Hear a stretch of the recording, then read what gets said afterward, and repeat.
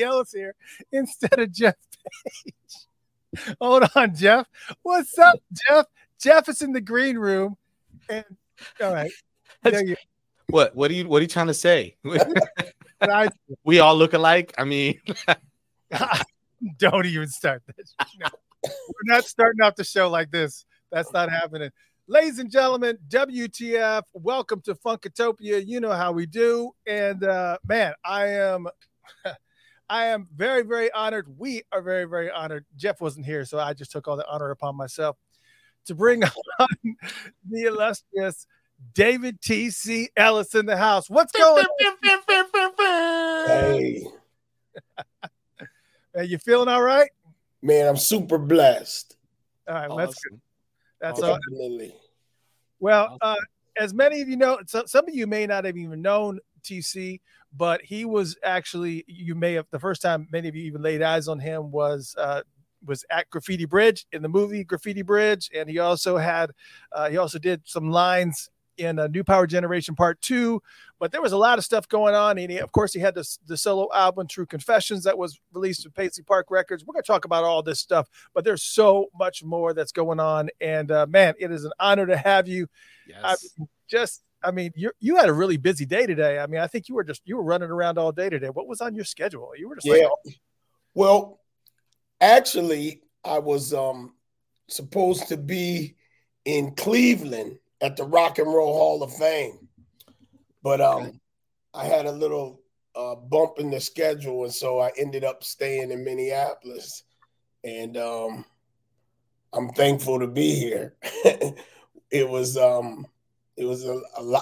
lot of work, moving around the studio and dealing with the High School for Recording Arts and Studio 4, all that stuff.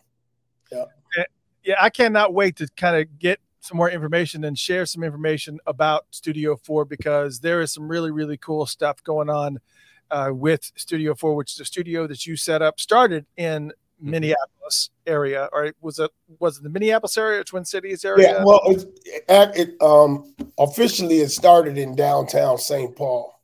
Okay. But I've always looked at Minneapolis and St. Paul as the Twin Cities. That's been my turf my whole life. So it's kind of like the same thing to me. Yeah. Well, that's, there is a lot of history in Minnesota. I especially in that area, when you talk about St. Paul, when you talk about Minneapolis, and just that there was a lot going on. And I want to kind of take it back to, let's just say, the 70s era of Minneapolis and everything that was going on pre Prince's breakout, because I think once Prince broke out in we're trying not to make this too much about Prince, but he was a pretty historical part of your trajectory. Yes, sir. But as far as Minneapolis was concerned, I think, and I didn't live in Minneapolis at the time, but I can only imagine that once he broke and things like Controversy and Dirty Mind in 1999 really started to gain momentum on a national scale and an international scale, it really probably drastically changed the music scene in Minneapolis. And everybody was just kind of like, oh, what's happening here? So before that point, let's talk a little bit about what Minneapolis was like in the 70s. I mean, what was the vibe like? As far as the music industry was concerned, and just any of that. Well, it was an amazing place to grow up and see the music develop. There was they had the Show Pushers, which was a local band that was, kind of like the Dramatics. They had Bobby Lyle, Billy Holloman, Willie Weeks, all the greats. I mean, cats that were just amazingly talented, and they were playing at local spots around St. Paul, Minneapolis. And, being a younger cat growing up, one of my best friend, his mother, she was the owner of the Ebony Lounge, which was where Willie Weeks played and Bobby Lyle and all them cats. So she would give us a job checking coats, and so we got to see the music, you know, in full effect, and it just blew us away, man. It was incredible. You know, Midwest Express was another band that came out early in my, you know, growing up. These were groups that, along with there was another group called Purple Haze, who eventually became known as Haze. And they were just another amazing group. There was just talent everywhere. The Family in Minneapolis, just you know, the Lewis brothers, the Lewis Connection. Yeah, I remember Lewis Connection. I remember that. Yeah, so it was great. Wow. I was trying to think of all those bands. There was one that there was another band that was out there that rivaled the time. Very, very similar to the time. That there was like so many bands that were like, it was just like that sound in that. Yeah. Yes. In that. So yes, man, indeed. Yeah, and I also know that there was a lot of, I guess not necessarily, it was just a very, very charged time as far as I think I remember just like a lot of gangs and stuff like that. St. Paul. Yeah, I was a roadie for the fam for I'm trying to think of the band. I think it was the Family. Yeah. The original Family band that Pierre Lewis was in. Oh, and Sonny Thompson, he played the bass. And I had a van. I used to haul around that Hammond B3 and the Leslie and get them set up. We go to Wisconsin or wherever, and they were doing their thing. You know. Wow. Yeah. So I go back, you know, to the beginning of that kind of like, you know, during Prince's era, right when he was coming out, he was in Grand Central, and the first time I ever seen Grand Central, first time I ever saw Grand Central was on Nicollet Mall. They played on the Nicollet Mall, and it was amazing. Yeah, back in that's even before the Peppy Willie days, I would imagine. So somewhere, little bit, yep. Right in there. Peppy was right on the cusp of all of that. You know, that was when Prince was kind of staying over at Andre's house in North Minneapolis a lot, and Grand Central, Morris was playing the drums. And Prince was on the guitar, and Andre Simone, his sister, played the organ, the keyboard, the farfisa. Wow. She had an old farfisa. What was new then, but it, you know, it's right now.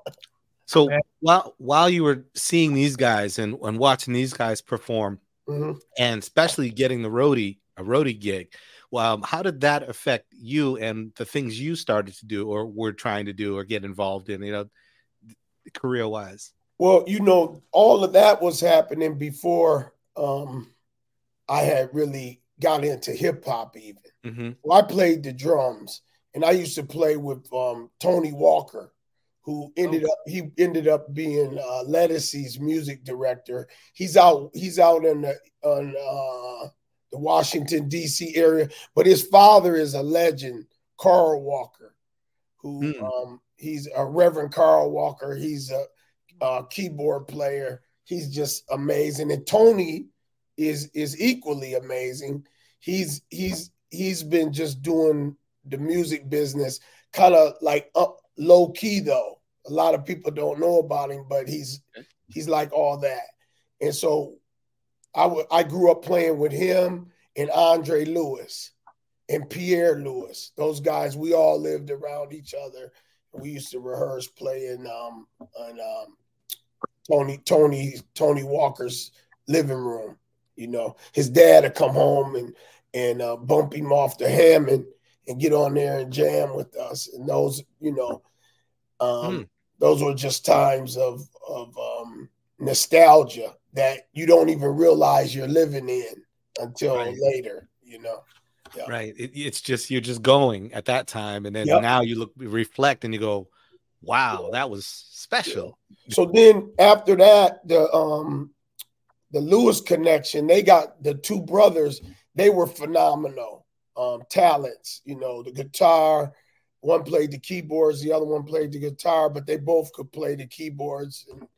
And there, I think, if I'm not mistaken, that was the first professional recording that I know Prince was on, and that was the Lewis connection. He just played the guitar on that track. He appeared on that. What was the name of that? Got to Be Something Here. That was the song that I remember from the Lewis connection. Is that it? Got to be something here. Yeah, great track. I'll see if I can find that. That's they were just really definitely more pop. And I think what I find really interesting, even those early Prince days before he even got tied up with Pepe Willie, there was so much that he was doing that a lot of people don't know about this. I was just, and I totally forgot this, but I was re-listening to an interview that I did with Chris Moon. And Chris said that he had gotten Prince hired to do like a bunch of commercials for this furniture store or something. I said, are you telling me that there are commercials, furniture store commercials with Prince playing the jingle already? He's like, yep, there's like, he did like about 5 or 6 of them. I was like, we got to be able to find these commercials somewhere. Got to find this somewhere. Must be somewhere. You know, Chris Moon, he was a real entrepreneur in the community, and he kind of really opened up his space and let Prince do his thing. So, but I was lucky to know Chris Moon also. John Rivers, he did a lot of work with Chris Moon, and he was one of the first cats that really was playing with Alexander O'Neal. And that all came out of that timeline. Well, how close were you to Alexander O'Neal? Are you guys really good friends? Or yeah, I know Alex very well. I mean, shit, we ran the street together in St. Paul, in Minneapolis. He lived in St. Paul, right around the corner from me. And my younger sister, Sue Ann, she used to sing with him out and about. But you know, me and Alex, we used to get into things, you know. Oh, Blue Velvet. Is that Blue Velvet? Yeah. Oh, yeah, we're gonna talk about Sue Ann. I got yes, indeed. Yes, indeed. So yeah, I knew Alex, man. He was a dear friend of mine. We were very close, and still are. You know, whenever I see him, it's nothing but love. Did you ever hear the story of, I mean, obviously for the newer Prince fans that are here, a lot of people didn't know this, but Alexander O'Neal was supposed to be the lead man for. Oh, yeah. And I know that there was like a bunch of things that kind of shook out. I guess he may have asked for a little bit too much in the beginning or whatever to try to, you know, settle into the deal or whatever. Right. But did you ever talk with him one-on-one about what all went down there? Like, you know, did he feel like that was a missed opportunity, or it just wasn't for him, or what was his feelings on that? Or do you even know? I don't know, but I'm just assuming from what I do know is, you know, there was no regrets. I mean, he had Jimmy Jam and Terry Lewis, you know, putting it down for him. You know, you couldn't, during that time, you couldn't do much better than that. I mean, they were hit making. And Alexander was a phenomenal voice. Yeah, I mean, he could sing like nobody's business. I think one of the most underrated, you know, singer crooners of all time. I mean, I've watched. One time I opened for Alexander at Rupert's Club. Wow. And shit, man, he sang that night. I got the goosebumps. He tore that place up. He lit that joint up, man. It was crazy. Yeah. And just an amazing brother, you know. Me and him go way back. You know, yeah, we listened to all his music, and he was killing it with Sherelle. So it was like like the ultimate combo between them two. Yes. Fake was probably one of my favorite songs back in the day. I just Fake. Yeah. Yeah. Oh yeah, I mean them funk tracks were amazing, but then you know his ballads were really just, you know, I think he was right up there like with Luther Vandross or Freddie Jackson. I mean, he was, A Broken Heart Can Mend.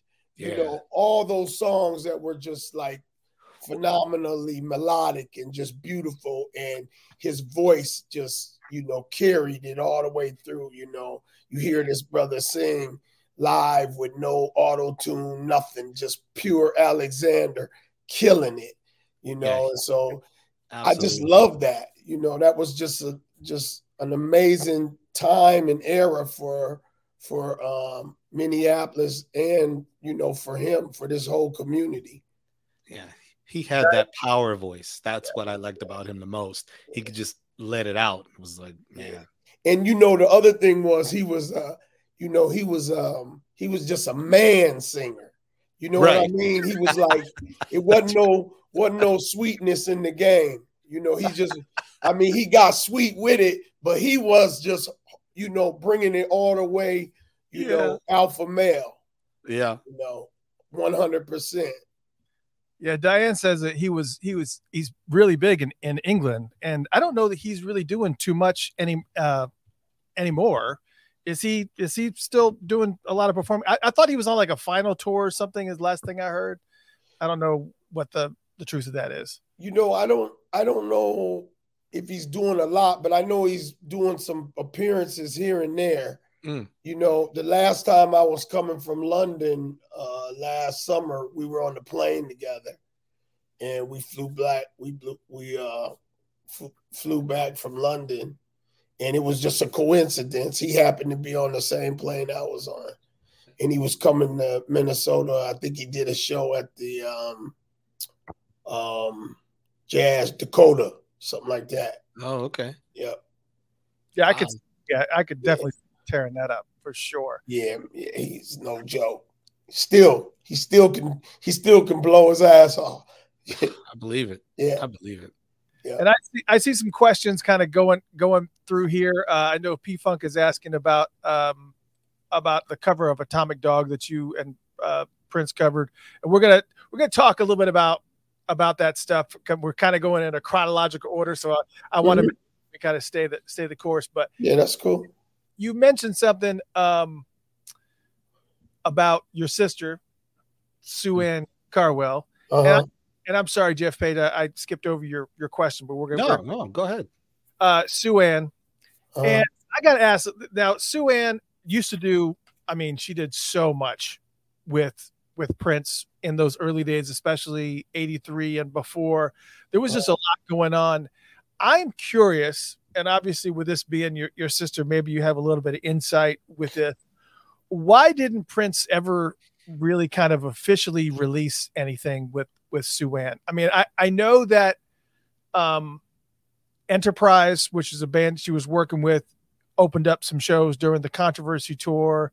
And she also did some vocals on some of the time tracks like Get It Up, and did background vocals on Still Waiting.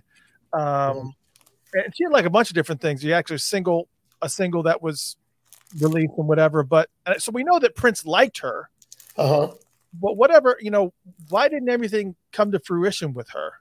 Well, it was I think I know, but there was some politics going on. They had Prince and Sue Ann had the same management. And I think that, really? Some of the dynamics going on at the time were, I think that the management company was kind of trying to dual track her because they signed her on Warner Brothers right behind Prince. And so there was some dynamics with that because Prince was like, no, that's my artist. And he wanted her to come up under him, up under his production and all of that.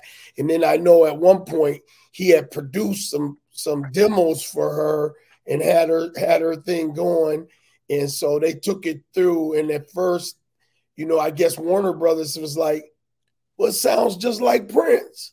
What's the difference? And so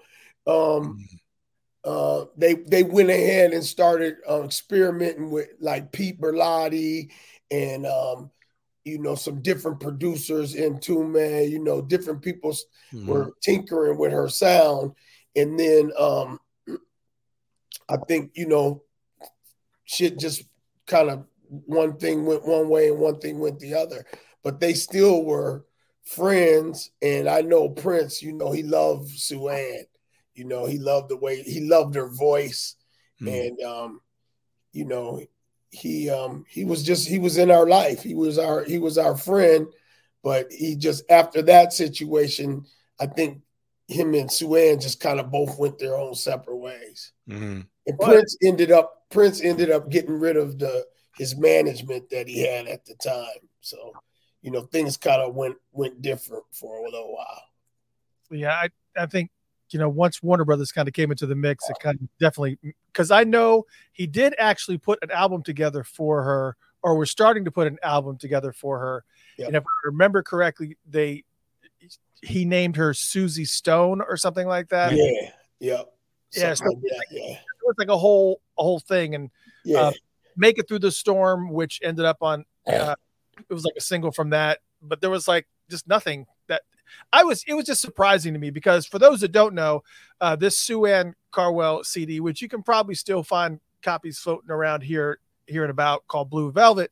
This was actually produced by Jesse Johnson. Yes. Yeah, I think that was that was maybe her second album or third album. I know she did 3 albums. Yeah. Altogether.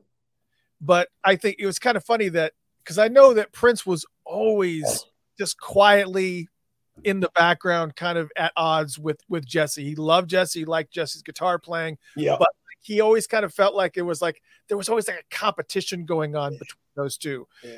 Right. When it came to guitar. Sue Ann brought Jesse up to Minneapolis to play with her. He was from down in the Quad City, Rock Island, Illinois. That's right. And she went down there to do something, and then Jesse ended up coming back up with her. She seen him down there playing the blues, and then he came up. I'm trying to think of the name of the band she was in then. But and her and Jesse are still like this. I mean, he did her last album too, Blues in My Sunshine. Wow. Did you ever heard that record? No. You never seen it? I haven't heard it. I haven't heard it. I'm gonna be looking for it now. I'm looking now. Yeah. It's let me see where that. One of them up here. Oh boy. I had one. About to show us something we haven't seen now. Oh man, it's amazing. It's one of the baddest records ever. I mean, I have to check it out. Absolutely. Jesse, Jesse is. I always say he's the grandson of Robert Johnson, the blues man. Jesse can play the blues like nobody alive today. I don't think. He's incredible. That brother ain't nothing nice when it comes to playing that guitar. We just need new material from him. That's what we need. Yeah. Right? So yeah, I think he'll be hearing something soon. I know he's working on stuff all the time. I talk to him here and there, every now and then.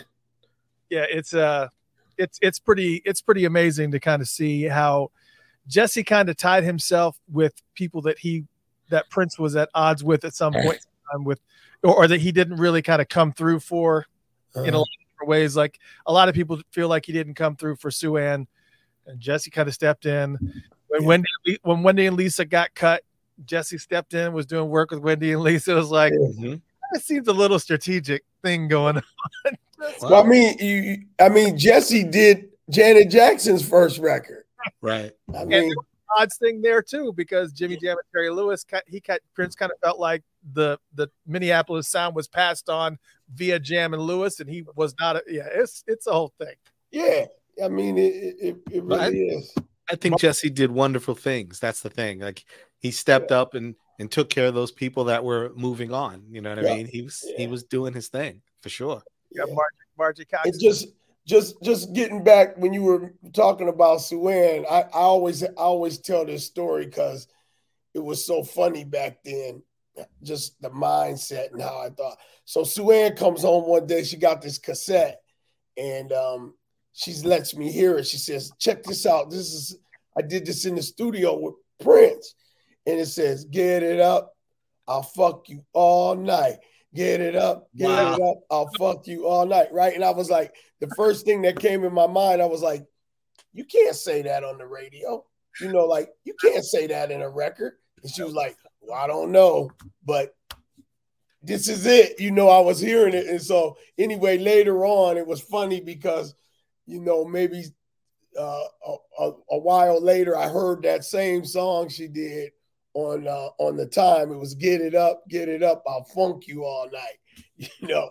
But just, you know, all the time she would come home and have different demo tapes and stuff they were working on. It was just like, you know, when I think back to that era, I'm like, it was so like nonchalant, you know, just hearing what she was doing and it, not thinking of the magnitude of what she was doing and even who she was working with. It was just like, you know, a new Prince. He'd come over the house and hang out and, you know, be at our cookout in the backyard or something like that, you know. Right. Was he eating burgers back then? He was eating burgers and ribs. No, you know, the funny thing about Prince was he kind of always stood to his own. I remember us having a cookout, and so I come in the house. We had a back door in our house, so I come in the house, and Prince is sitting in there at the kitchen table. My mom's doing dishes, and he's talking to her, you know. And so that just kind of clicked me out. I'm like, everybody's out in the backyard talking shit, you know what I'm saying? And he was chilling in the kitchen, you know, talking to my mother. So, you know, it's like that. He's always been kind of, you know, hey, he's hanging where the real knowledge is. Yeah, he's finding out what the deal was, right?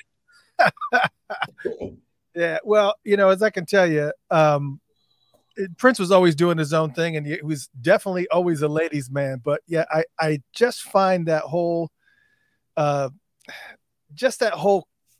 clash between him and Jesse just so interesting to me, just because it was just this quiet battle that was always just kind of in the. And I'm not gonna lie, and I think I told you this, TC, when we were talking before. I said I had a pink suit, and I did not have a pink suit because of Prince. I had a pink suit because of Jesse Johnson. Yeah, I was not able to pull it off as well as Jesse, obviously, right.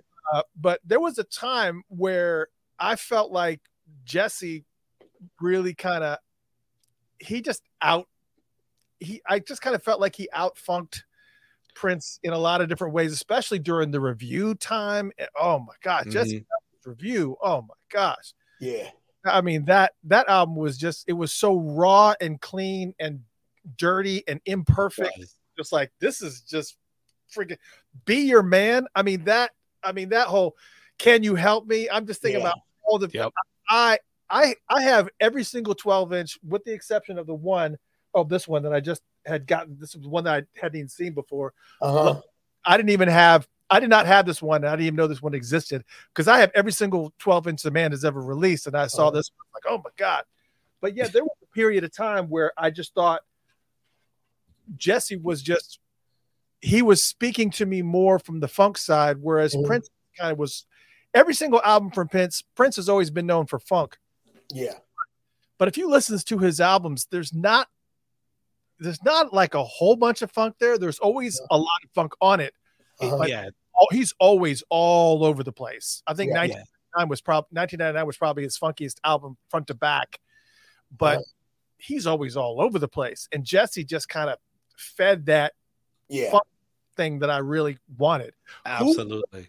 Who are some of your I guess people that were your go-tos for funk in general? I know you're friends with George Clinton, right? Yeah, definitely. I mean, George was growing up. He was the funk master. You know, he held the funk down tremendously, and I was blessed to be, you know, introduced to him by Malia. Before, it was almost like I got prepared to hang out with George before I even knew I was getting a record deal or anything. Malia Franklin had moved to St. Paul, and she was working with a lot of the musicians here and just putting together her funk thing, you know, the queen of funk. And she just schooled me to who George was, how it all came about, how she introduced him to Bootsy Collins. And she was just the history, and she was also a networker.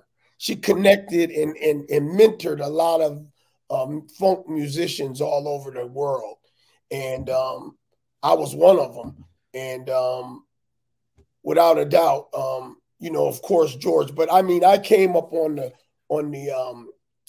Herbie Hancock. You know, that was the funk to me. Yes.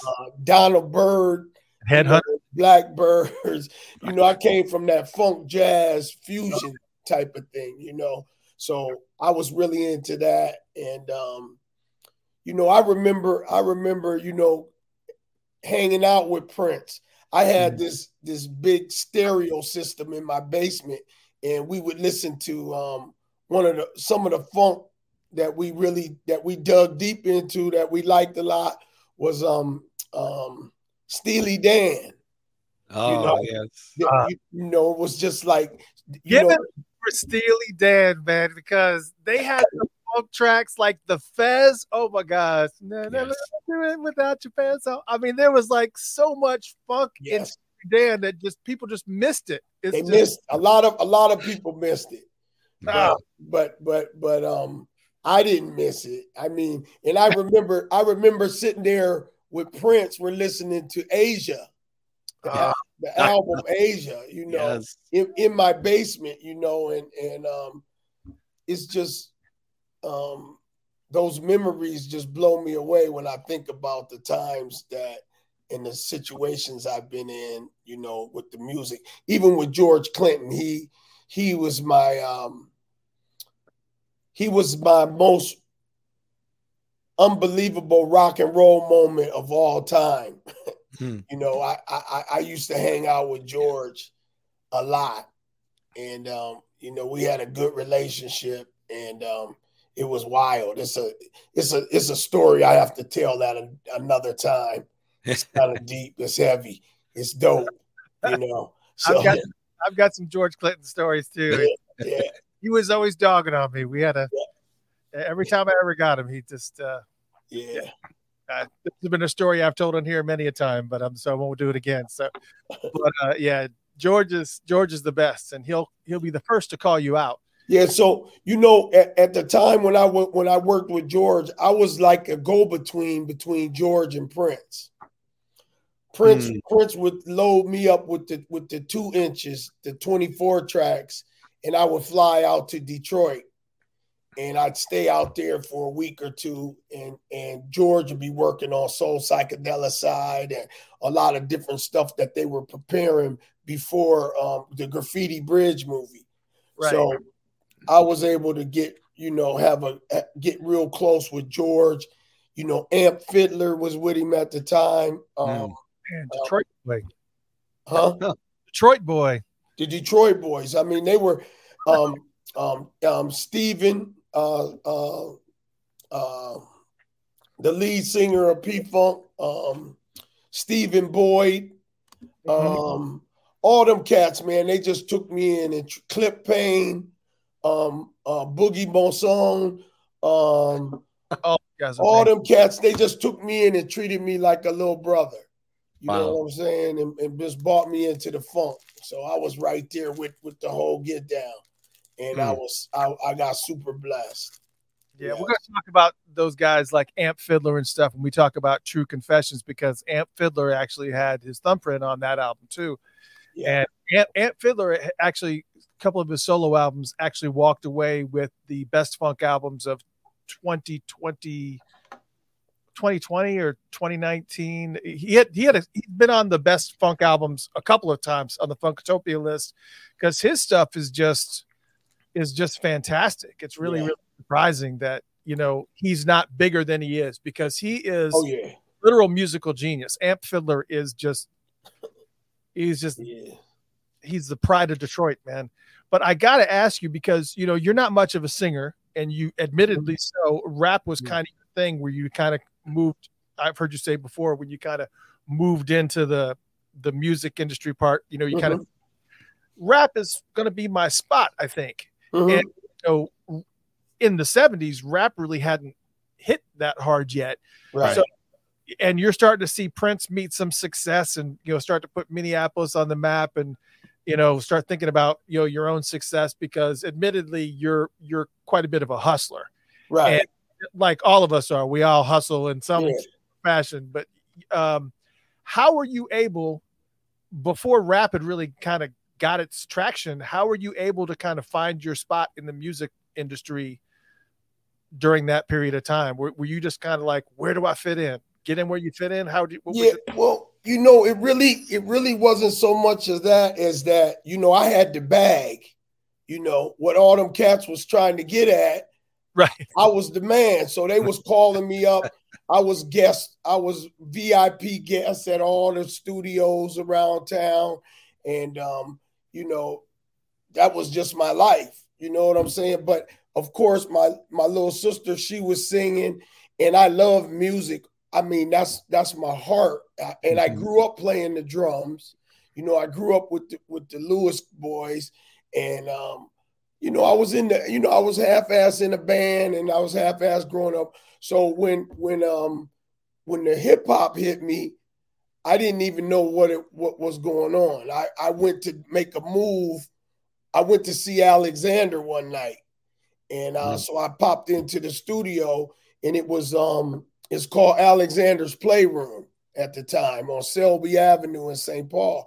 And so I go in there, and Joey Kareem and John Rivers and them. Joey was one of the original players of Flight Time, the original time, Flight Time before time, when they had Cynthia Johnson was singing, you know, the girl who did Funky Town. She was in that band also, along with Terry Lewis and, you know, Jelly Bean, all them cats was in that band. So anyway, I come down to the playroom, and I'm making a move with Alex, and they're showing me this new drum machine. They got this new Lynn drum machine, and they're hitting the buttons, and they're showing me how this thing works, how cool it is. And so, you know, they were all hit the button, and then it would repeat. It would just keep doing whatever you put in there, right? Right. And so we're listening, and they got like the radio on is in the speakers in the studio. So this song comes on, Roxanne. I want to be your man. You know what I'm saying? And so Roxanne is going at it. And so one of her girlfriend on the record said, he wanted me to meet him at the beach. And then her girlfriend said, did you meet him at the beach? And Roxanne said, hell no, in the middle of December when it's 30 below. You know, and so for some reason, Roxanne's Revenge. That line offended me, because I'm from Minnesota and it's cold all the time, right? And so when I heard that on the little speaker in the studio, I said, oh, she's talking shit because I ain't rapped to her yet. And so everybody was laughing. So I got on the drum machine. I went, doom, doom, doom, doom, doom, doom, doom, doom, and the beat just kept going. And then that was the beginning of my addictive career. I was like, here, give me some of that shit you all be smoking on, right? And I hit that shit, and I went to the microphone. I said, Minnesota, this is the state. I'm going to tell you a story, and I know it's not too late, about the Twin Town and who stays here. I'm sure you heard a lot, but I know it wasn't clear. I got a little rap, and I know it's right because I've been in the Twin Town all of my life. And so that was the beginning of the Twin City rap.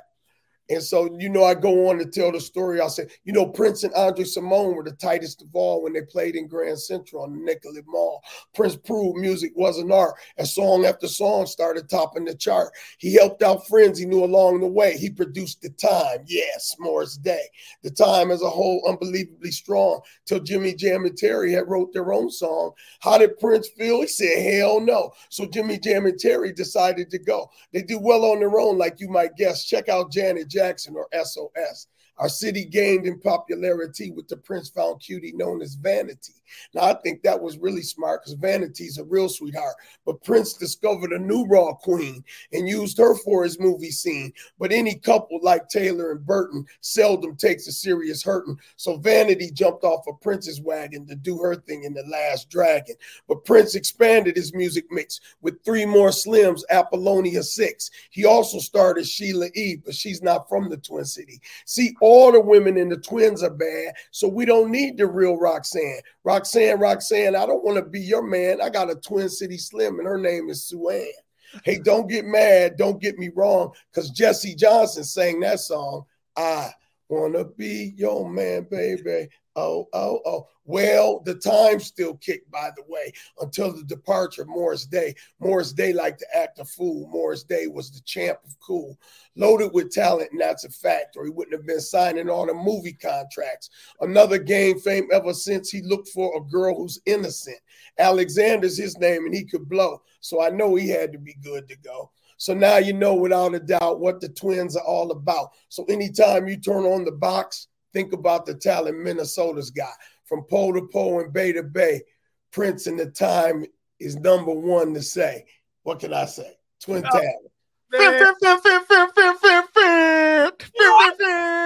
So that was the Twin City rap. I went in there and me and my cousin, we popped that off, and that was in 1985. Right. That was in 85. And then I bugged Prince about the shit for years. So. Look who is in the house. Sue Ann is in the house. Sue Ann made it. Little sis, what up? Carwell's in the house. I told you, TC, when we talked earlier, I said, I want to have Sue Ann on the show. I said, please. I would love to get Sue Ann on the show. So, Sue Ann, please reach out to me. Funkatopia@gmail.com, please. I would love to have you on the show. I got this 100 questions or more. That's awesome. Right now, man, I tell you what, the fact that you were able to commit so much of that rap in your head. I mean, hip hop is like one of my second favorite just genres to listen to, but it always amazes me that hip hop artists and rappers can remember such a high volume of music. It's not like a regular standard musician. A regular standard musician might have to remember 2 verses and a chorus and a bridge, whereas in a rap song, there can be like 3 or 4 pages or more of just, especially if you do something like Kendrick Lamar or something. Yeah. It's just like rapid fire. Yes. Or Ludacris. Some of that stuff with Ludacris is like a verse can be like 2 pages. It's just Buster, man. God, oh man. Yeah, Buster, forget it. Yeah. And back then it was Public Enemy. Jeez. Yeah, oh my God. So who's the first rap? I know you mentioned Roxanne, but you know, what was the first rap song that you kind of went into? Was like Sugar Hill Gang in that mix anywhere? Yeah, I think it was Houdini. I liked Friends a lot. That one struck me hard. Houdini, and then of course Sugar Hill Gang. I mean, that was really the song that blew my mind. I had a friend. He went on a youth trip, and he went to, I think it was Chicago or New York, and he came back, and he told me, he said, "Man, I got this record. It's the best record I ever heard in my life." And I said, "What?" And he said, "Yeah." I said, "Better than Herbie Hancock?" He was like, "Yeah." So we went in my room, we went in the basement, and he put the record on, and it was Rapper's Delight. I said, "Hippity hopper, you don't stop the rocket," you know, and that blew my mind right there. I had never heard nothing like it, and it changed my life. Wow. So, wow. You know, that was where it all started. Then you had Curtis Blow. Yep.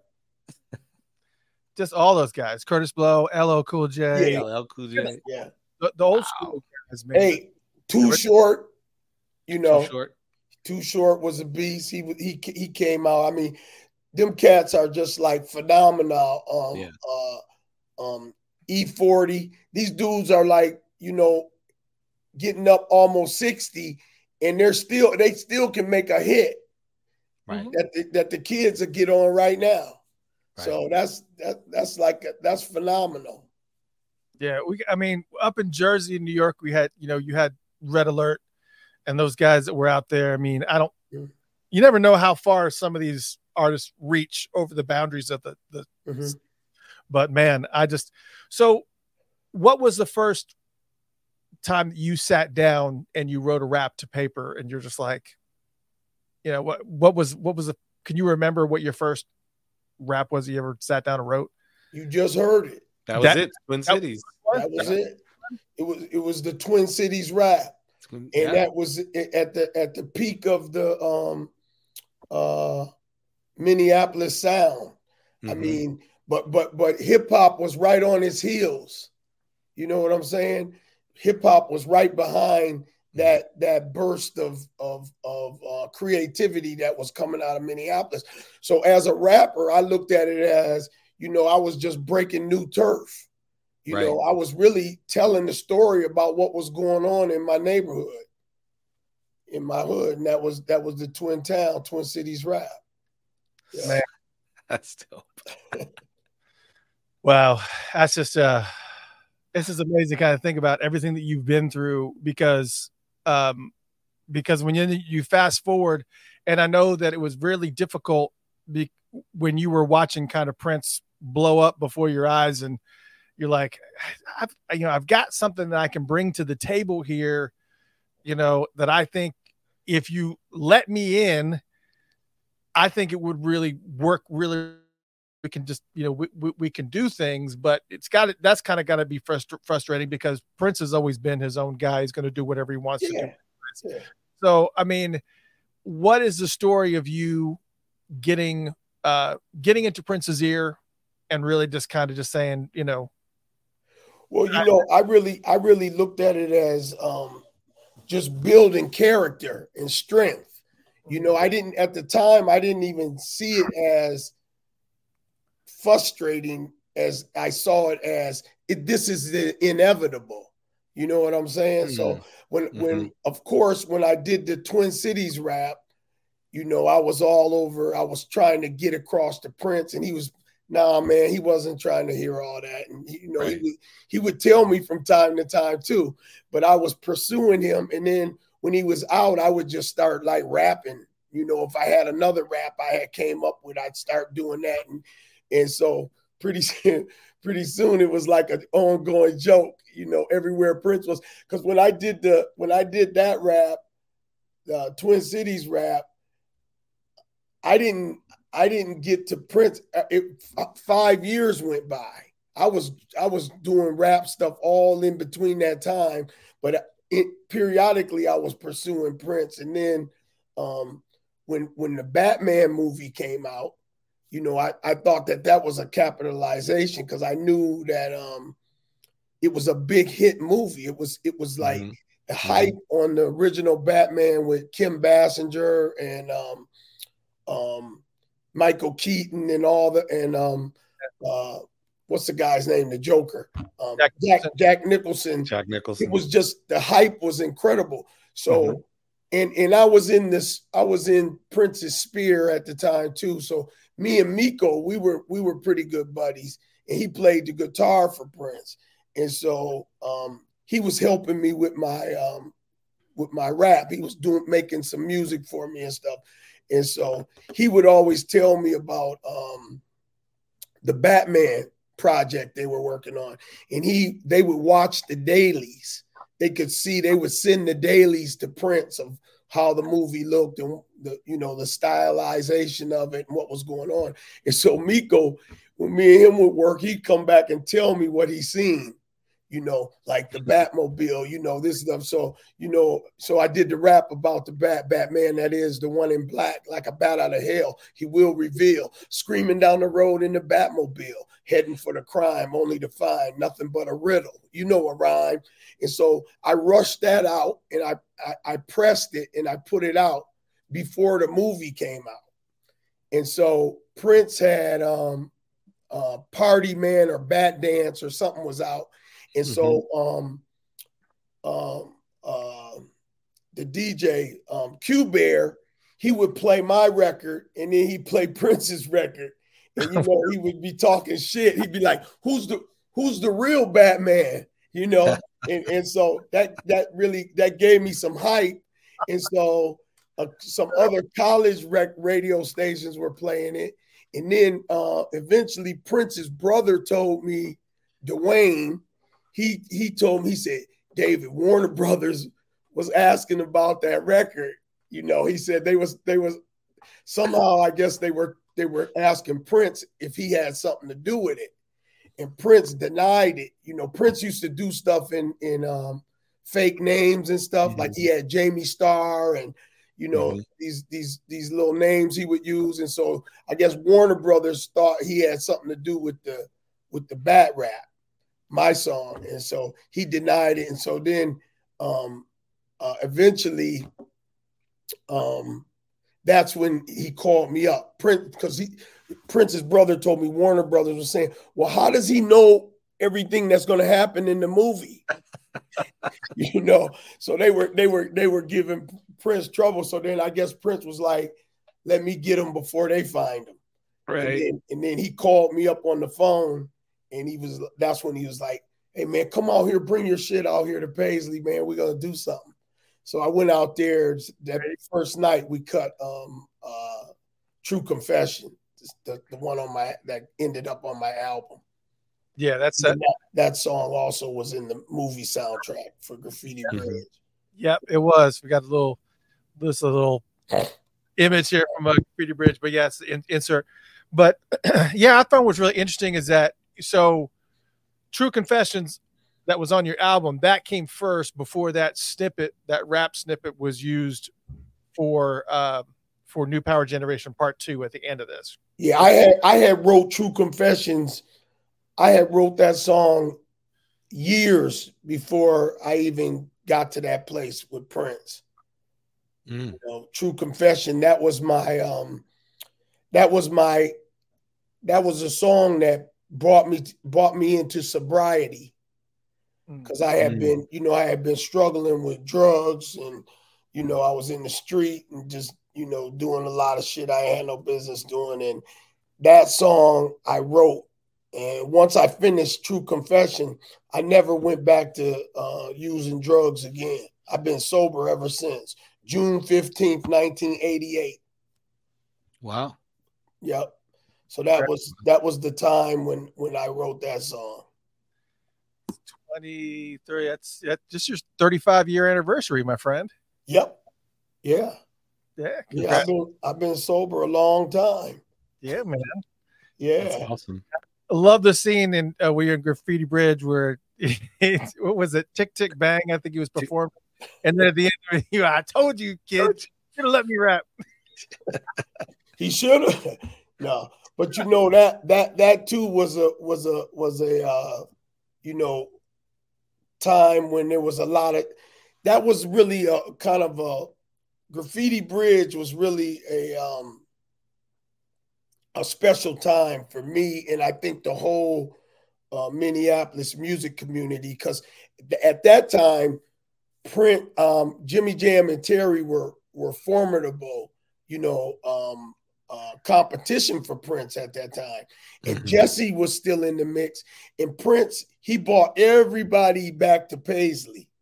So you had Jimmy Jam, Terry, Jesse Johnson, the whole original time, Jerome, Morse, the whole community was in the house. You know, everybody from the neighborhood. And then, you know, it was magical for me because I got to be a part of that.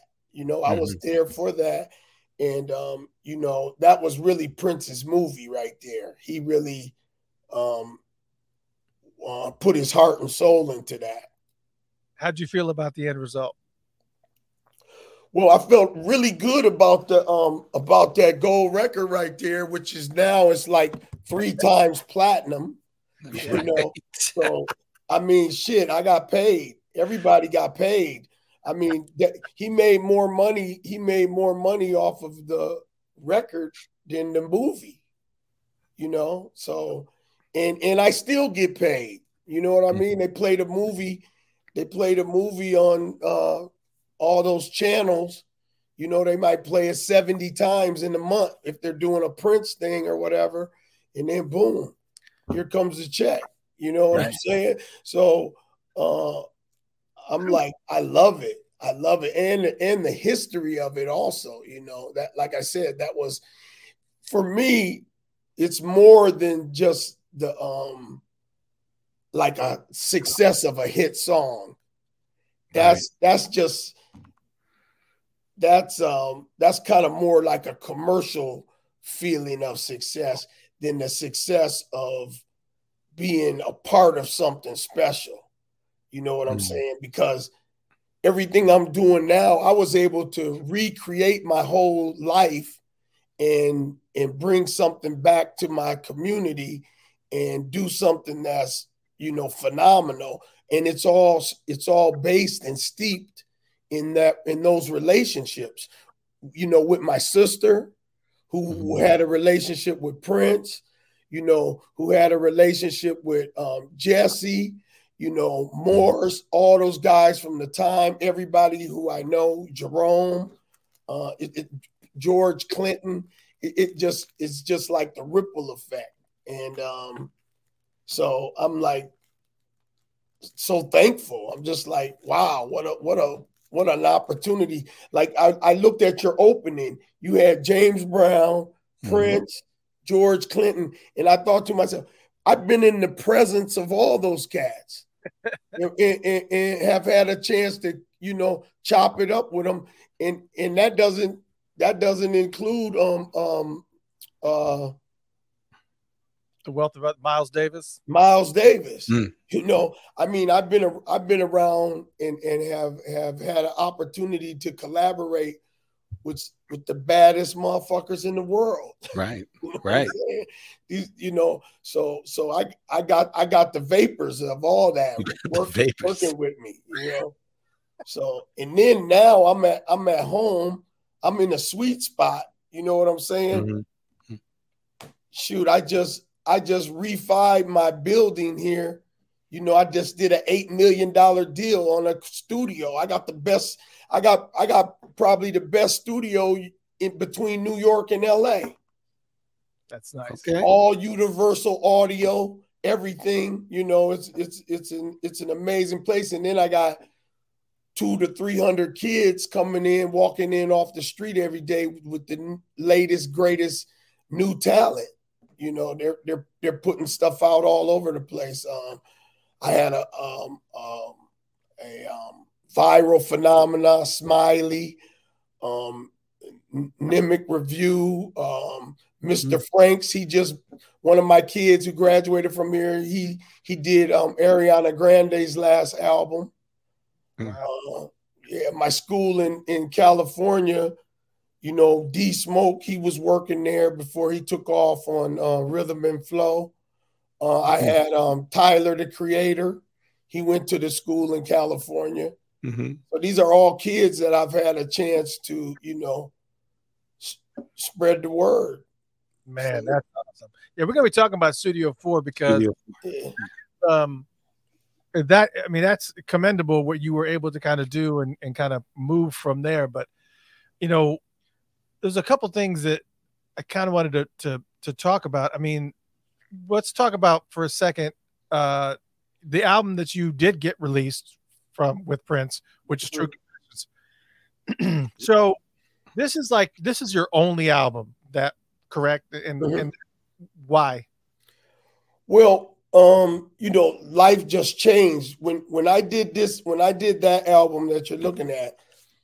I was in the midst of Prince going through an enormous transition. So and then again, you know, I feel like I was a special friend to Prince because of the way he treated me. You know what I'm saying? So I did this album. I did the movie the movie thing, and then lo and be. So what? Let me give you the backstory.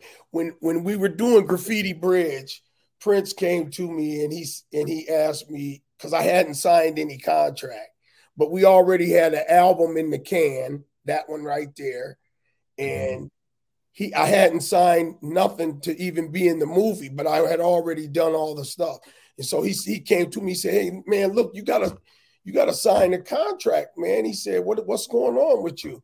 And so I was like, well, I was negotiating, trying to figure out how to work with these CDs because, they're only going to give you 8% off the CD, but they're going to give you 12% on the record. And I started talking all that mumbo jumbo, and Prince was like, "Man, fuck all that." He said, "Listen," he said, "just go back. Don't worry about," he said, "just tell them," because they had like 6 options after this record. They had 6 options left. That was part of the deal. He said, "Tell them all you want is 3 guaranteed releases out of the 6 options, and you take all the standard stuff." I said, "But Prince, it says you can audit them if you're doing this." He said, "Dude, you're not auditing shit." He said it takes money to audit them, and they got like 5 sets of books. He said, "Don't even worry about that. Just listen to what I'm telling you." And so that's what I did. I went back and I said, "Okay, just give me the standard, but all I'm asking for is 3 guarantees off of the 6 options." And so they came back, everything was cool. So when that went in, and then after the movie was over and everything, that's when Prince went after that. Soon after that, he went through the transition of he didn't want to, he wanted his masters. He wrote Slave on his cheek. All that shit went down. And eventually Warner Brothers dropped him. And they dropped me too, because everything that was on his label was done. So, but the thing that saved me was those 3 guaranteed releases. Because they only had the one album to base it off of. So they had to pay me for all those records. And so instead of me trying to, everything was in flux, I had got out there with Prince and everything, but I needed to keep that cash flow going. Yeah. So I went downtown. I opened a recording studio in downtown St. Paul, but it was on the Skywalk level. And all the kids that were ditching school kept walking around the Skywalk, and they kept congregating at my studio and saying, "Hey man, let us do this, let us do that." And I was like, I was blowing them off, like kind of like how Prince had did me. I was like, "I'm busy, I got clients and shit." And they was like, "Oh man." So one day some clients didn't show up, and they called me out on it. They said, "See, you said you had a client at 2:00. It's like 2:30. We could have made a hit." And so then I was like, come on. I took them in the studio and threw the beat up, and they were like phenomenal. These kids were just like spitting shit. They were typing the shit in their phone and standing up and going in the booth and getting on the mic and start rapping immediately. Where with me, I'd have to get the beat, listen to it for a few days, be trying to write some shit out and all that. And so then that blew my mind. So then from there, I was like, they wanted to know, how do you copyright? How do you publish? How do you do this? So I'm explaining to them. I'm like, you got to go to the library, go to the government documents and get the PA or the SR, and you fill that out and then send it to, you get the copyright from the Library of Congress. Well, what's the PA? What's the SR? I'm like, performing art, sound recording. So I'm teaching them how to do the business, and they're coming back to me with questions. They wanted to know everything I knew about the music business. And so then from there, I'm like, ain't you guys, why you guys ain't at school and shit? And they're like, "Oh man, they kicked us out. Man, they kicked me out of school." They were like, "Fuck that." You know what I'm saying? They're trying to do their music. So that's where the ideal came from. I was like, okay, these kids, if you can do the stuff what I just showed them, you're already competent as a high school student. Right. I didn't learn none of that till I was 25 years old.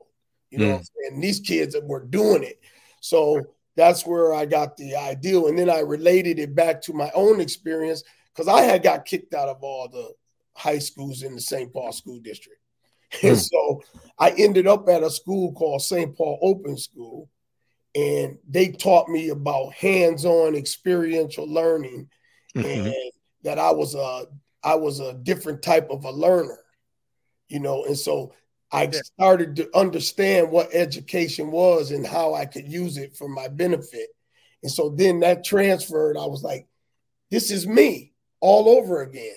And so that's how Studio 4 created the High School for Recording Arts. But in the short range, I had came out of the contract with Warner Brothers and all that. And so I was like, this is really my life work.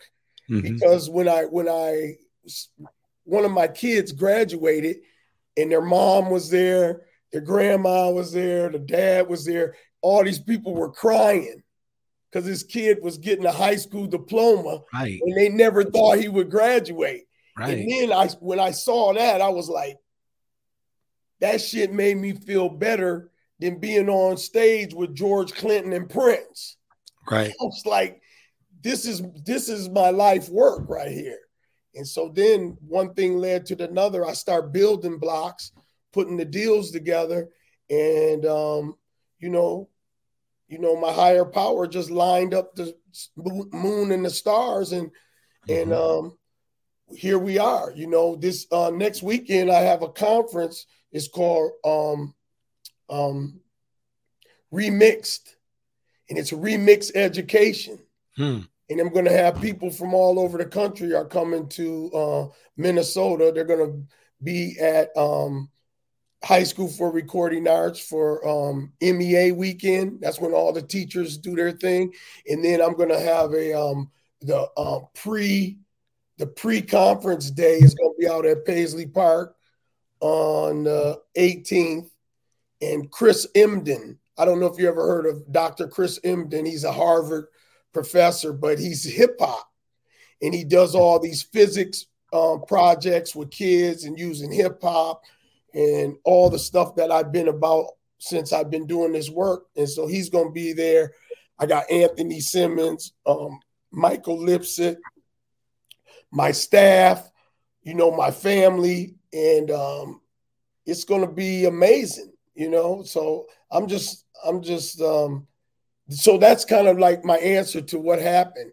I mean, I just reinvented myself and went beyond the album, although I'm executive producer on like 9 albums that my kids have done at High School for Recording Arts. And we're going to have a 25th anniversary project that's going to be released next week for High School for Recording Arts with music that we've been doing for the past 25 years. Wow. Right? So Hip Hop High. Yeah. Well, that's what one of the dudes called it, Hip Hop High. Yeah. They use that name too. And you know, I did a deal with MTV. They did a pilot about it, and it's just been on it an amazing journey. Is that out there, the MTV coverage? Yeah, if you go on, it's a pilot. We didn't shoot the series. They wanted to do a series, but you know, there was some snafus about that. So yeah, I'm gonna put an idea in your head, TC. Here's look, you think about these reality shows that are on, like Dance Moms and things like that. I'm telling you, this will be an amazing reality show where you see a bunch of musicians and artists coming in and working through all that stuff and everything that they're going through, and you mix in some of those personal stories and stuff. It would explode. There's got to be a producer out there that has got this idea in their head to make this, because I love music-based documentaries and things like that. Right. A reality show with something this caliber, man, with an ever-changing cast of characters. Just, I mean, that'd be. Well, you check out the pilot, and you know, I've been talking to Drew Barrymore's company some. So it's still, it's still swirling. The whole thing is still swirling around Hollywood, ain't no telling when. So manage all those different. So we're talking about Studio 4. I'm going to go back and talk about True Confessions because I still have some any questions about that. But since we're here talking about Studio 4, let's go ahead and get some of these questions I had about Studio 4. First off, how many locations for Studio 4 are there right now? 6 in LA, 3 in Wisconsin, 1 in Chicago, and the flagship is here in Minneapolis. Wow. I heard rumors that there's an Atlanta one coming. Is that true? Well, there's a lot of details you got to work out. Different school districts have different rules and barriers to access. So it takes time. We're still talking with them, but we're partnered up right now with Youth Build in California, and that is an amazing organization who understands and works with young people. I target and I work with young people, a lot of them who have opted out of the traditional education process. They're just not successful in the academia world, and they need what I needed, which is hands-on experiential learning, project-based learning. And so we use whatever creative endeavors or ideals. It doesn't just have to be music. It can be graphic design, photography. Really? I got a shop in the school where the kids learn how to make guitars. I got a master craftsman guitar builder. He shows them how to put all the wiring together, do the woodwork, assemble the guitar. Recording engineers, producers. So there's. So how much does it cost for a student to come in or somebody to come in and learn? I mean, what is the? I mean, is it it's free type of thing? Everything is free. Yeah, it's a free public education through the charter school movement. Charter public. Charter public school, and we're able to reach kids that a lot of them are coming from chaotic families or communities, or they're struggling with different issues and they really need it. I look at this place as kind of like therapy, certainly for me. But also, for the kids, sometimes a kid just, getting on the Pro Tools program or Fruity Loops or Cubase, and then they're learning how to work that thing, and it's just, brings them to a whole nother existence, right? And it changes their life. And you get the kids like, sometimes we'll tear the studio down and just do a deep clean. Nice. Take all the plugs out. And so you get a kid, they're learning polarity. They're putting the stuff back together. And I've had numerous kids, they go on to become electricians because they found out that they like that. They didn't, a lot of times young people, they don't even know what they like. Right. Until they experience. Some of them come in there, they think they just want to be the best rapper. And there's like 10 kids that can rap them right out the room. Wow. But they end up being the best engineer in the building, or they're the photographer, or they learn the business, so they learn all about the music. And there's so many different. Now there's what I call media occupations. Kids learn how to work the radio stations. Now it's all done electronically. They can send email blast out to different radio stations. They can monitor their email and see if the manager opened up the email, if the program director opened it up. Then they call them up and say, hey, I sent you that email. I see you opened it up. Did you hear the music that we're working on? So we work with different artists, Sounds of Blackness.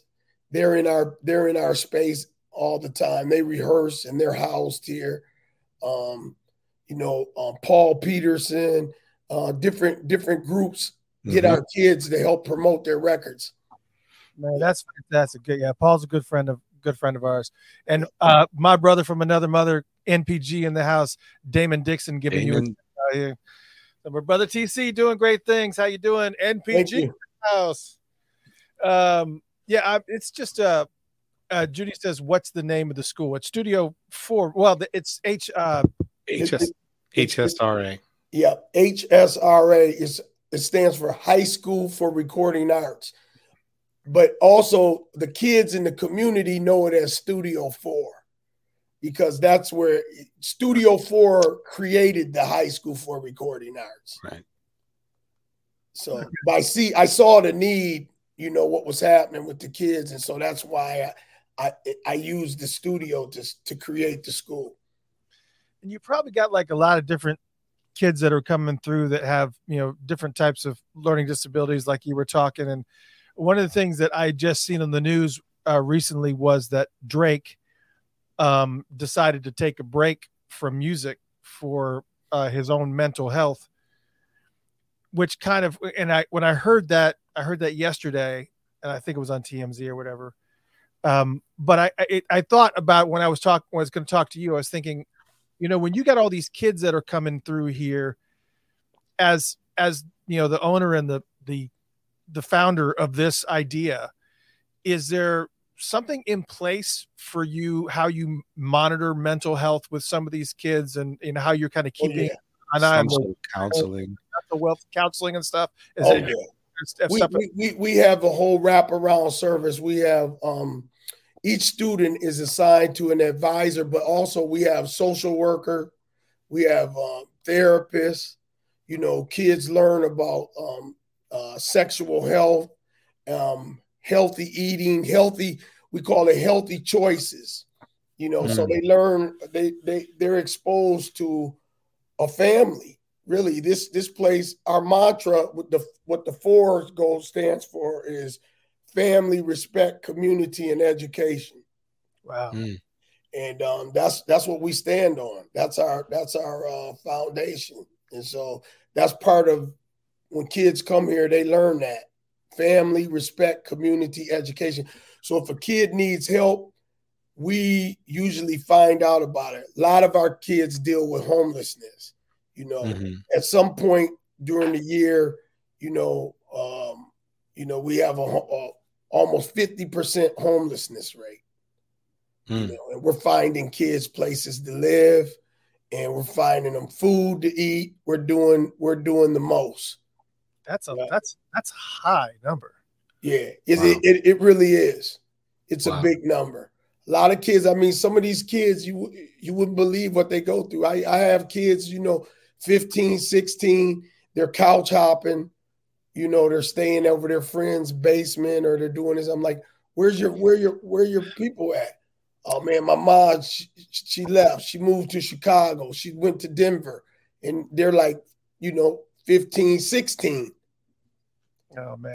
Technically they're underage, but in reality, they're an adult. They're out there on their own. So They gotta, we gotta make sure they get somewhere to sleep and get some food to eat. You gotta figure that out before you can even deliver the educational aspect. Right, because they're not going to receive an education. Like they're not going to mentally, they can't pull that in. Right, but they know we love them. Right. A lot of them come to us. They don't have the coping skills, and so it's like teaching a young person, the etiquette of just being a productive problem solver. Good citizenship. Give something back. Just giving them those words and that understanding of what that means changes their life. Right. Yeah. Right. And I look at some of these places that you've been recognized by New York University, Cornell University, Oxford University in England. Yeah. And you even gave a presentation on the school model at the Oxford University Roundtable. It was it was so crazy because this is just me being silly. This is how dumb I am, right? You know what I mean? So I get this nomination thing in the mail, and it says, "You've been nominated to come to Oxford University and present your work and be a fellow of the Oxford Roundtable." And so I didn't, at the time, I got to be honest, I didn't really know what that was. Right. And so I showed my sister and some people. They said, "Yeah, man, and it was all, expense paid. Somebody nominated me and put me in it." And so I'm like, okay. And so they said, you got to go to that, man. You should go to that. So I ended up going over there. So when I get there, they assign me this guy. He's like my advisor. And he's got this long beard, and, he's this old frumpy white guy, with a blazer on. And he starts explaining to me, he says, this university is 4 times older than your country. And so I'm like, oh, okay. And so then he's moving me around. So he takes me on a little tour, and then we come back to where it's called the student union, the coffee shop. It's where everyone does the presentations at, right? And so I go in there, and the whole wall is lined up with pictures of Nelson Mandela, Sister Teresa, Desmond Tutu, Malcolm X, just all these phenomenal people, Winston Churchill, President Kennedy, all these people.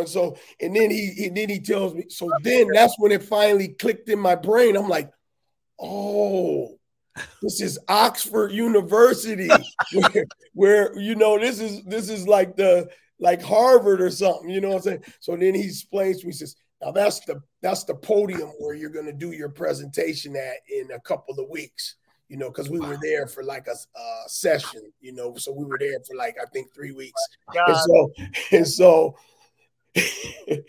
As I prepared, I got ready, and I hung out. I got to hang around Oxford, and they took me on tours. He showed me all the X marks on the sidewalk.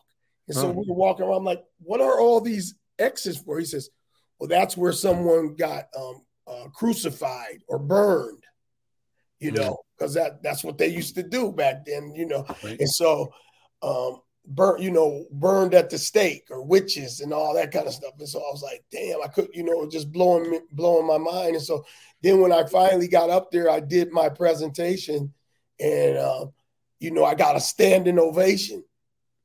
Wow. And it was just, the time of my life. I came back. I got a childhood buddy that I grew up with, Dr. Crutchfield.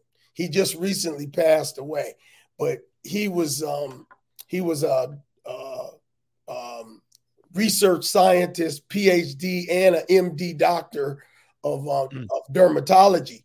And so he always had all these degrees. He had degrees all in his office, and me and him were like this, right? And so one time, when I came home, I had my degree. It was rolled up in a tube, something like this, stuck in there, and I never took it out. And so I went to his office one time. Me and him were hanging out, and I said, Charles, I got a degree that will trump all your degrees. He said, oh yeah, what is it? I said, I'm an Oxford University Roundtable Fellow. And he said, yeah, sure, right. And so I said, no, for real. And he said, okay, well, let me see it. Show it to me. So I met him for lunch, and I bought it with me, right? And so when I pull it out and he sees it, he's like, okay. And so we get in the car. He says, come on, get in the car. And he drives me to the place where he gets all his degrees framed. I was gonna say, and he gets my Oxford degree framed right there. There it is, right there. Yes. So and that's my buddy. That's Dr. Crutchfield. He's the one who did it. He was being him. He took me on a trip to Cuba. Yeah. So I mean, this whole thing has just been a dream come true. That's so awesome. It's amazing. So, yeah. That's fantastic. Yeah. I have decided that at some point the next time I'm in Minneapolis, I need to come see that place. I need to come to Studio 4 and check it out. Definitely. You should come next week. All right, I'm on the plane. Hey, we're gonna have the conference here for 3 days, Wednesday, Thursday, Friday. We're gonna do Wednesday evening at Paisley. In the next 2 days, we're gonna have all kind of deep dives and big thinks all in the school, the studio. You know, it's gonna be a great time. Look, we have the interview with Maite on Monday. We have Tony M, Scott McCullough, and Robia Scott on Tuesday. But Wednesday, Thursday, and Friday, you're Thursday. Hey, it's gonna be fresh. It's gonna be good. Where are you guys at? Atlanta. Oh, you're in Atlanta? ATL, yeah. Oh, okay. I should know. Yeah, my sister, she lives in Atlanta. Oh, really? Yeah. Charnetta? No, Wanda. Charnetta says, she says, it was me, your sister, who nominated you, Goofy. No. And now you know. Now I know. Now you know. I knew it was somebody. Yeah. But yeah, so that's what happened. I got a chance to do that. And you know, I have to say I'm glad she popped up on there because that's the other phenomenal force behind my grace is my family. You know, the Ellises and the Moores. They have supported me through thick and thin, you know. Man, I've been down in the dumps, you know, when I ran into that cocaine thing, and I'm thankful that I made it out. You know, a lot of friends and colleagues didn't, and I did, and so here I am sitting today, and you know, it's all due to, you know, the love that I got from family, and that's one of the reasons why family is the first thing in my mantra: family, respect, community, education. You know, so well, there's nothing more beautiful than when you receive your blessings, you pass those on to others. Yep. And that's what you've been doing. You know what I mean? Yeah. So that's it. That's the power. All right, so let's shake through some of these questions that have been popping up. So some of these people are asking questions, and I kind of feel bad because I'm just like, we're not ignoring you. We're just trying to find the right spot. Here's a question. I don't know where it's going to come from, but P Funk asked, TC, was your father the drummer in Prince's father's jazz band? No, he wasn't. There you go. That's simple enough answer. Oh, and he also asked about the cover of Atomic Dog you did with Prince. Atomic Dog? I don't think I did that cover. That was George Clinton record before I got to the business. I think it may be he was talking about like just covering it. Yeah, maybe it's somebody else. And Web Diva 3000 said, talking about Amp Fiddler, said Amp Fiddler taught Jay Dilla how to program the drum machine when he was in high school. I didn't know. Yes. Wow. Yeah, man. I mean, Amp, like you guys said, you know, Amp Fiddler is another underground low-key player that was major force in the music game. Like, I mean, like she's saying, I mean, he put Jay Dilla on, you know, and I've sat on panels with Jay Dilla's mom, and you know, we all know Amp. You know, Amp Fiddler was just a phenomenon out there with, you know, with George, and being you know, just taking young cats under his wing and showing us what we had to do, you know, helping us out. And by the way, I know you said something about my singing, but if you look on one of Amp's records, I'm on there doing background. Uh-oh. What's the song? I can't remember what it is. I gotta find it. I gotta go to Discogs and look it up. And speaking of which, I want to pull this up because I really want to show folks who may not be familiar with the album True Confessions that you did on Paisley Park. Talk about this just a little bit, just to kind of close things out. I'm so glad we got to talk about Studio 4 and HSRA because, man, that is just such a phenomenal thing that you're doing. And before you go, we need to make sure that anybody that's listening, and welcome to you fine folks that have been listening on the Funked Up app. I see you've got a lot of people that are listening on the app right now, so you're not getting any visuals. Luckily tonight we don't have a whole bunch of visuals, so that's a good thing for you. But I want to share the page from Discogs on album True Confessions, because there were some things that I did not know about this album. Some of the people that had their hands on this album that were involved in some of these songs. Now, even though most of the albums that came out in Paisley Park Records, Prince was like really heavily involved. I can't think of any Paisley Park album that Prince wasn't heavily involved in. And it just didn't seem like there was a bunch of involvement from him other than Miss Thing. And I think there was a question that somebody had asked before regarding Bambi, whether or not, what level of involvement or what he thought about that. And the Bambi rap that you did, Girl of My Dreams, which was actually a sung song. There's a bootleg song, but you rapped. It's basically the same song, but you rapped it. Right. But I'm looking at some of these songs to kind of go from top to bottom. But let's talk about that first. What was Prince's involvement in do you feel like he was detached when he gave this project to you? Did you feel like his presence was there?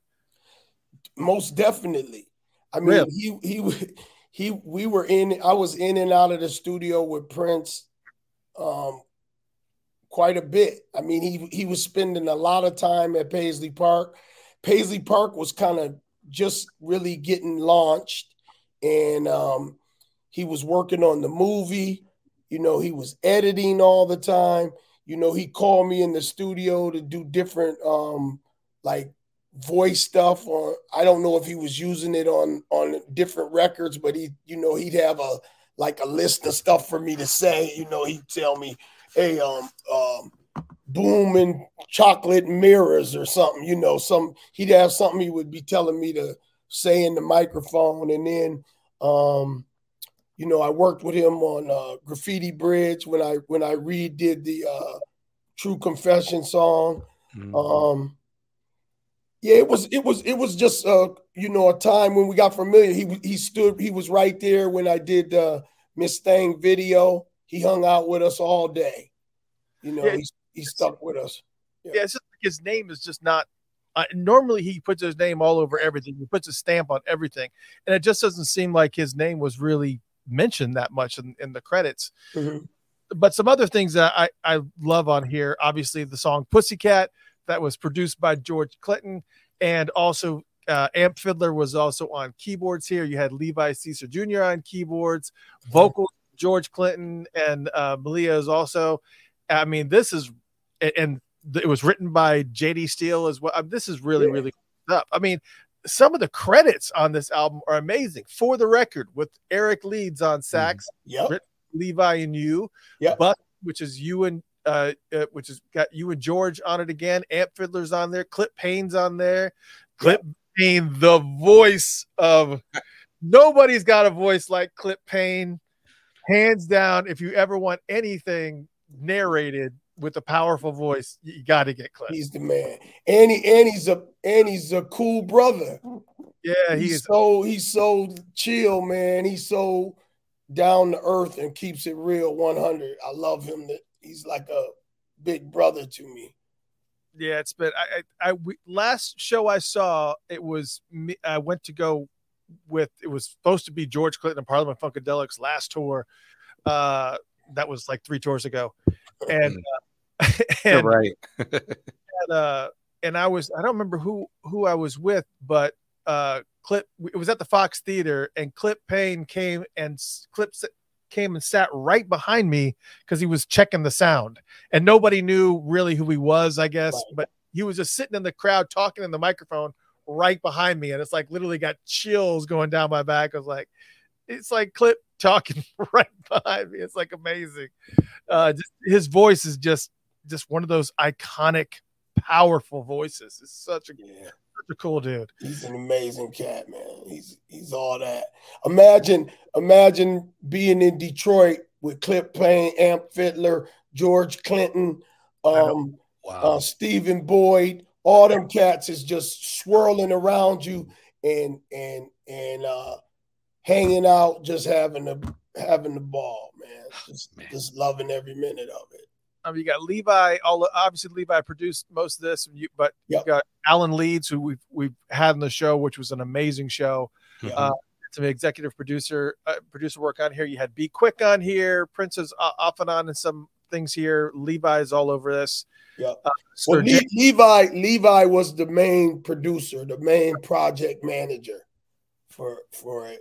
But he definitely was back and forth consulting with Prince about, what he thought and how everything was going. It's just shocking to me because when you look at the credits of all the people that had their finger on this album, that it really didn't bust out like I think it probably deserved to. Right. And I think this is, I think this is one of the, Sonetta said, show the note of instructions Prince wrote you. Okay. Let me see. No, we're gonna. All right. I'm in my office. I'm in my office right now, but I think she's talking about. I'm gonna make you a larger screen. We normally do larger screens, but we just kind of want to be more friendly here. But there you go. You get the. Can you see that? Yeah, I can actually see it. Yeah. So Prince, he wrote that, put it on, gave it to me.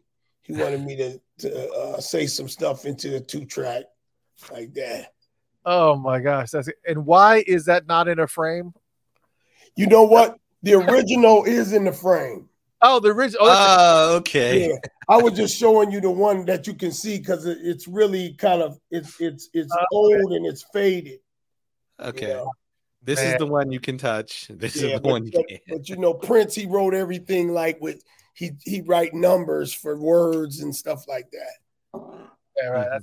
That's Jeremy asked, who is Cecil Womack? Cecil Womack. Was that Jeremy? Is that where you saw?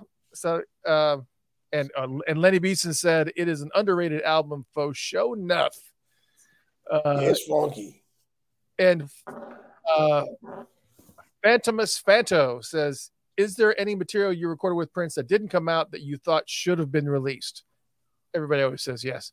Yeah, there's some stuff. I had a track that I did called Power Line. Yep. And, that ended up in the vault. I thought it was really good. I just got busy. I probably could have got it on there. For the most part, Prince, pretty much gave me my way, with what I was trying to do. But some things just, got, so much stuff was happening. You get sucked into this. I was trying to get the record out at the same time. The Graffiti Bridge was coming out. And then, Now, hold on a second. Let me see if I can say this. I think I have Power Line. Oh, you do? I think I do. Hold on a second. If I do, no, it's I shouldn't have it, but I do. Hold on a second. Oh, and somebody asked. The music. Ladies and gentlemen, I regret to inform you that you were all under arrest. Yeah, right. Now I want to see all the fly boys on one side of the room and all the fly girls on the other. We're gonna hit you to the power line. Yeah, right. Move, you mother. Your power line.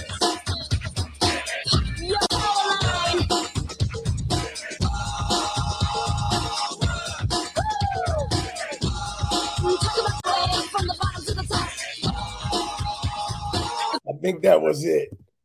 I can barely remember it. I thought it was more slower and funkier. Oh, he could have changed it too. But that was been. There was another question we had from P Funk Mean. Is there any talk at all about True Confessions being reissued on vinyl? Yeah, I should do that. I was thinking about just doing it, reissuing it on iTunes, because it ain't even up there. You can't get it. You can't get it. Not iTunes, on Spotify. Yeah, iTunes. It's not on iTunes. It's nowhere. You can't find True Confession anywhere. It's rare. I call it's a rarity. And so I was thinking about, talking to Warner Brothers and seeing if I can have it and do it myself. Just re-release it. Yeah, man. Maybe put another song or something on there, because it's not on Spotify, iTunes. The only place you can find it is YouTube. Yep. Well, yeah, I would. I collect vinyl, so. Yes, indeed. So I would play that. Yeah. The CDs. I have your CDs somewhere. It's like a whole massive stack of CDs over there. But yeah, I used to collect all of them. But anything that got released on Paisley Park, I'd try to make sure that I got picked up. But I think the truth of the matter is, and this has been problematic, I would think, and I don't know if you agree or not, but I just don't feel like anything that ever got released on Paisley Park Records, with the exception of his stuff, really got marketed that well. Yeah. I just I can't think of any Paisley Park artist that came on Paisley Park Records that I feel like got really good exposure or marketing. I mean, you had that affiliation with Prince and it's, but I just don't feel like it was marketed externally very, very well for any of those. I could be great stuff too. Not just, there were some good artists, and they could have done a lot, gotten more something. It was for me, it was a strange time, because I always shared this with Prince. I thought that he could have really influenced hip hop a lot more than he did, but he waited. He held out for a long time. He didn't. He wasn't ready to do it for himself. But I mean, listen to some of his records. Prince could rap his ass off. Right. He's a beast. Man, Prince could have easily been like on the level of like Uzi Vert or somebody. I mean, the shit Prince was saying. I just heard one of his records where he was rapping, and I was like, dude was incredible. He really could do it. He could do it all. And that was one of the things I told him when I was trying to convince him to put me on. He was like, man, I ain't with that rap stuff. And I said, Prince, you're a virtuoso. What are you talking about? Right. You can do it. You can do everything. And then he would tell me, he'd be like, hey man, look, you need to have your people talk to my people, and then da-da-da. And I was like, nah, fuck all that. I said, Prince, I'm talking to you. You're the man who can make the decision right now. And so as time went on, he finally, let me do it. But it was 5 years later. It was quite a bit of time that went by. When I put out this record here. He has an album that we don't know about. We might have seen an album here. This is Twin Town Rappers, the Twin City Rap. This came out in I think it was 85. How many tracks are on that? It was just 2. It was a single. Oh, with a single. Okay, yeah. All right. And Numero Uno, they re-put this out. They put out a project called let me see this one. This project here called Forecasting the Minneapolis Sound. Mm-hmm. And so when you bought this, they reissued this, and you would get this with it, because basically it kind of tells the story of the Minneapolis Sound. So what is the other one? What is the other one that you were just holding up? I'm sorry, say again. Forecasting the group. The group that you were holding up. Who was that?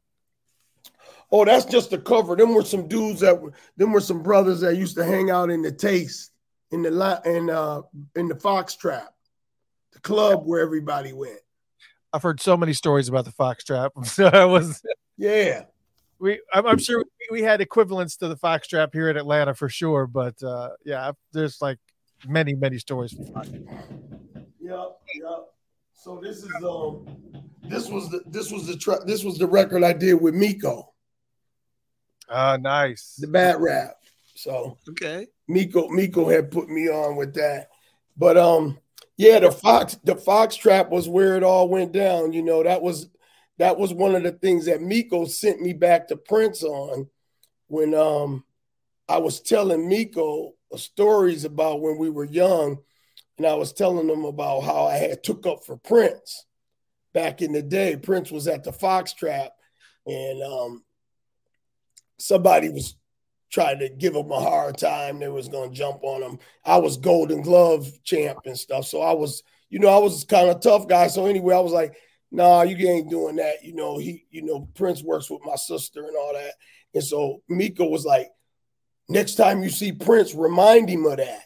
And I was like, nah, I wasn't trying to bring that up. He's like, dude, I'm telling you, I work with him every day. You gotta go there. You gotta go there with him. And so the next time I was at the Pacific Club downtown Minneapolis, and it was funny because Prince called me over. He was like, TC, come here.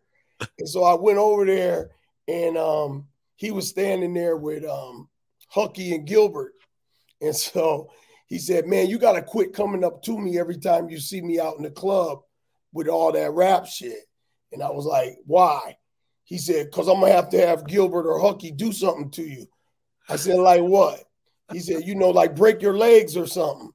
I said, yeah, right. So then, me and Gilbert grew up across the alley from each other. So Gilbert was a couple years younger than me. Gilbert was kind of scared of me growing up. You know what I mean? So I was like, Prince, if I ball up my fist, Gilbert will break his porch door down trying to get in the house. And so I shared. And so then I told him, so that's when I came out with it. So I remember what Miko told me. I said, Prince, who was taking up for you back in the day when Coles was fixing to kick your ass at the Foxtrap before you had all these bodyguards and shit? And he said, oh, what? Do I owe you? And he started acting like he was going in his pocket. And so I said, no, you don't owe me nothing. I said, just open up the door. I can get it myself. And then he said, well, that was then and this is now. And he walked off. He did the little Prince strut and walked off with his crew. But I already knew I had, I was already working on the Bat Rap. And so I was coming at him, me and him, we had a, kind of like a back and forth play-hate relationship. So it was all fun, Did he ever find out that Miko was the one that was giving all the details? Yeah, why you think he let Levi run the project? Right. All right. Yeah, he gave the whole project to Levi, where Miko was one that really popped it off, But then Miko, he was working on his own thing too. Yeah, so many stories, man. We could be. This is amazing. All right, I got one more question for you, but it's a loaded one. And then on top of that, and then I want to give people any information that you have that we can for the Studio 4 stuff. Mm-hmm. I'm going to ask you a question, and many people will have no idea what I'm referring to, but you can fill them in. Mm-hmm. Did you ever get your masters back from Joey Kareem? Yeah, I did. I got the master back, but it didn't have no music on it. All it had was my vocals. Oh. The story about Joey Kareem and what was going on there. So people after, when I did the record, Minnesota had kind of a music hierarchy going on at the time, and hip hop wasn't even in the mix. Everybody was on the Minneapolis sound thing, and it was going. But I was kind of ahead of my time. I was into the hip hop, and so I went to Joey's studio. That was the same studio where I did the Minnesota rap, and so after I did that, they wanted me to like kind of get in line. They were like, well, man, you know, there's a lot of people who are working in this music business and they're trying to get out, and you're just, you know, kind of jumping ahead of everybody with this rap stuff. And I said, and so, you know, I was kind of aggressive and cocky, and I was like, yeah, that's why they call it hip hop. You know, you jump in front, you make the shit happen. You know, you go for it. You know, and so me and him ended up in a strained relationship at the time, and he just basically took the master. So what I ended up doing, I cut that record off of a instrumental show tape that I had. I had this really good Memorex cassette with no vocals on it. So I took it back to another studio, flipped it on a 2-track, redid the vocals, and pressed it up and put it out. It was like, hey, this is that's how I got started. Couldn't nothing stop me. I was like, I'm gonna do it. Wow. And then even to this day, we laugh about it. Me and Joey were cool. You know, he lives in Atlanta. He's right down there with you guys, and I've been down there visiting him a few times. Him and John Rivers, they live down there.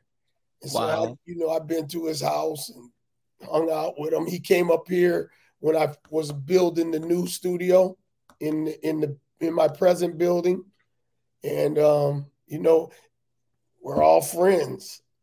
Man, you're bringing back memories from a lot of people here.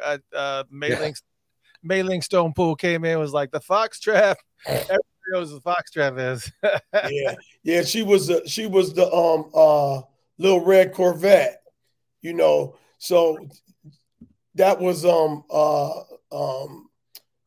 Prince's little song he was talking about, you know, that, you know, if you know, you know. You know, so you're all right. Go ahead. Yeah. So yeah, we go back a long time. All right. So you're saying Little Red Corvette's about Mei-Ling Stone-Pool? Well, that's what Prince told me when I asked him.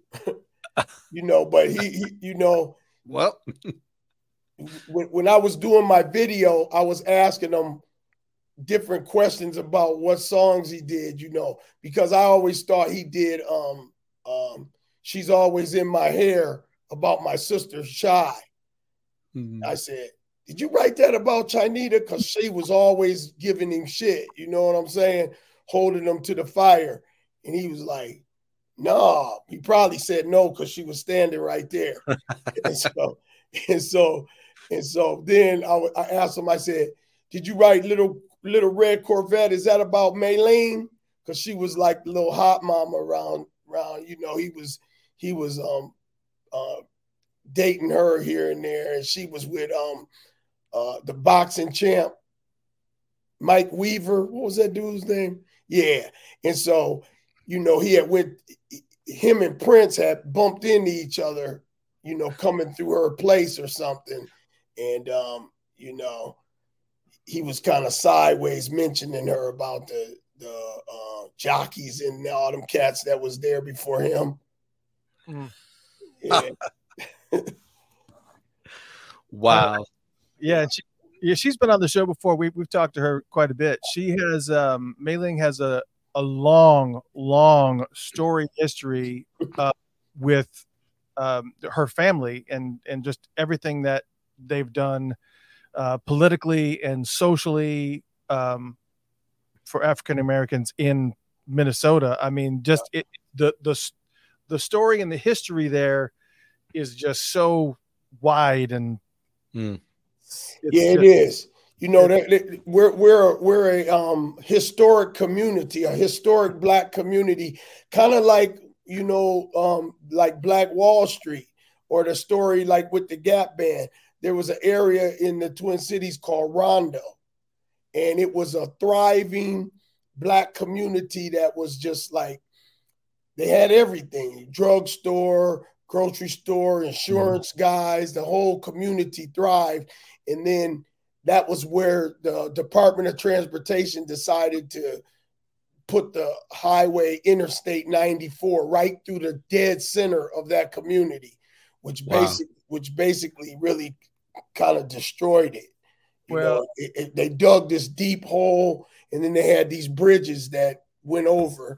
And as time went on, they're doing my sister, she's working on a project about the history of Rondo, and how, there was even an alternative highway route that they could have took that was much less populated, and it was basically the same route. It wouldn't have made no difference, but for whatever reason, they dug it right through the Black community. And wow. The stories that I keep hearing about that, we have our own stories here in Atlanta. Obviously, there was a town, I don't know, a lot of people don't know this, Oscarville. Yes.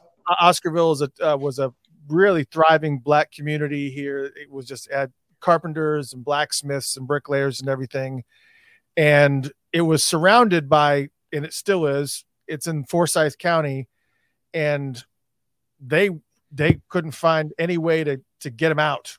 They just wanted them out. So they literally flooded the whole entire town. And I've heard about that.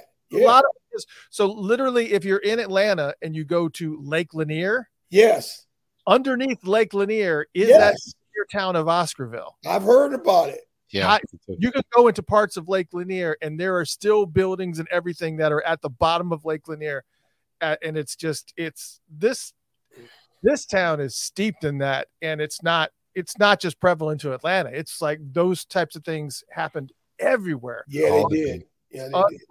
Well, I heard people still, it's like that lake is haunted or something. People still drowned in there. That's what they say. You go there, you're liable to not make it out. Yeah, I don't like to swim in Lake Lanier too much. There's a lot of ghosts everywhere for sure. Yeah. Man, I tell you, it has been an absolute honor having you on. Just absolutely. To learn about the history of Minnesota and your musical history and all the phenomenal things that you're doing with the High School for Recording Arts and Studio 4. Tell people before you go, where can they find out more information about HSRA, which is High School of Recording Arts? Where can they find more information about it? And how can they support you? Go to hsra.org. And it'll come up. But then there's a link on that page that will take you to another organization that me and a couple of my partners started. It's called For Learning. And that's the entity that we're using to get our work out to the nation and the world.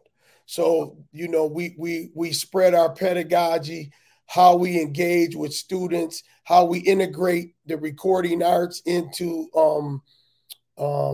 curriculum.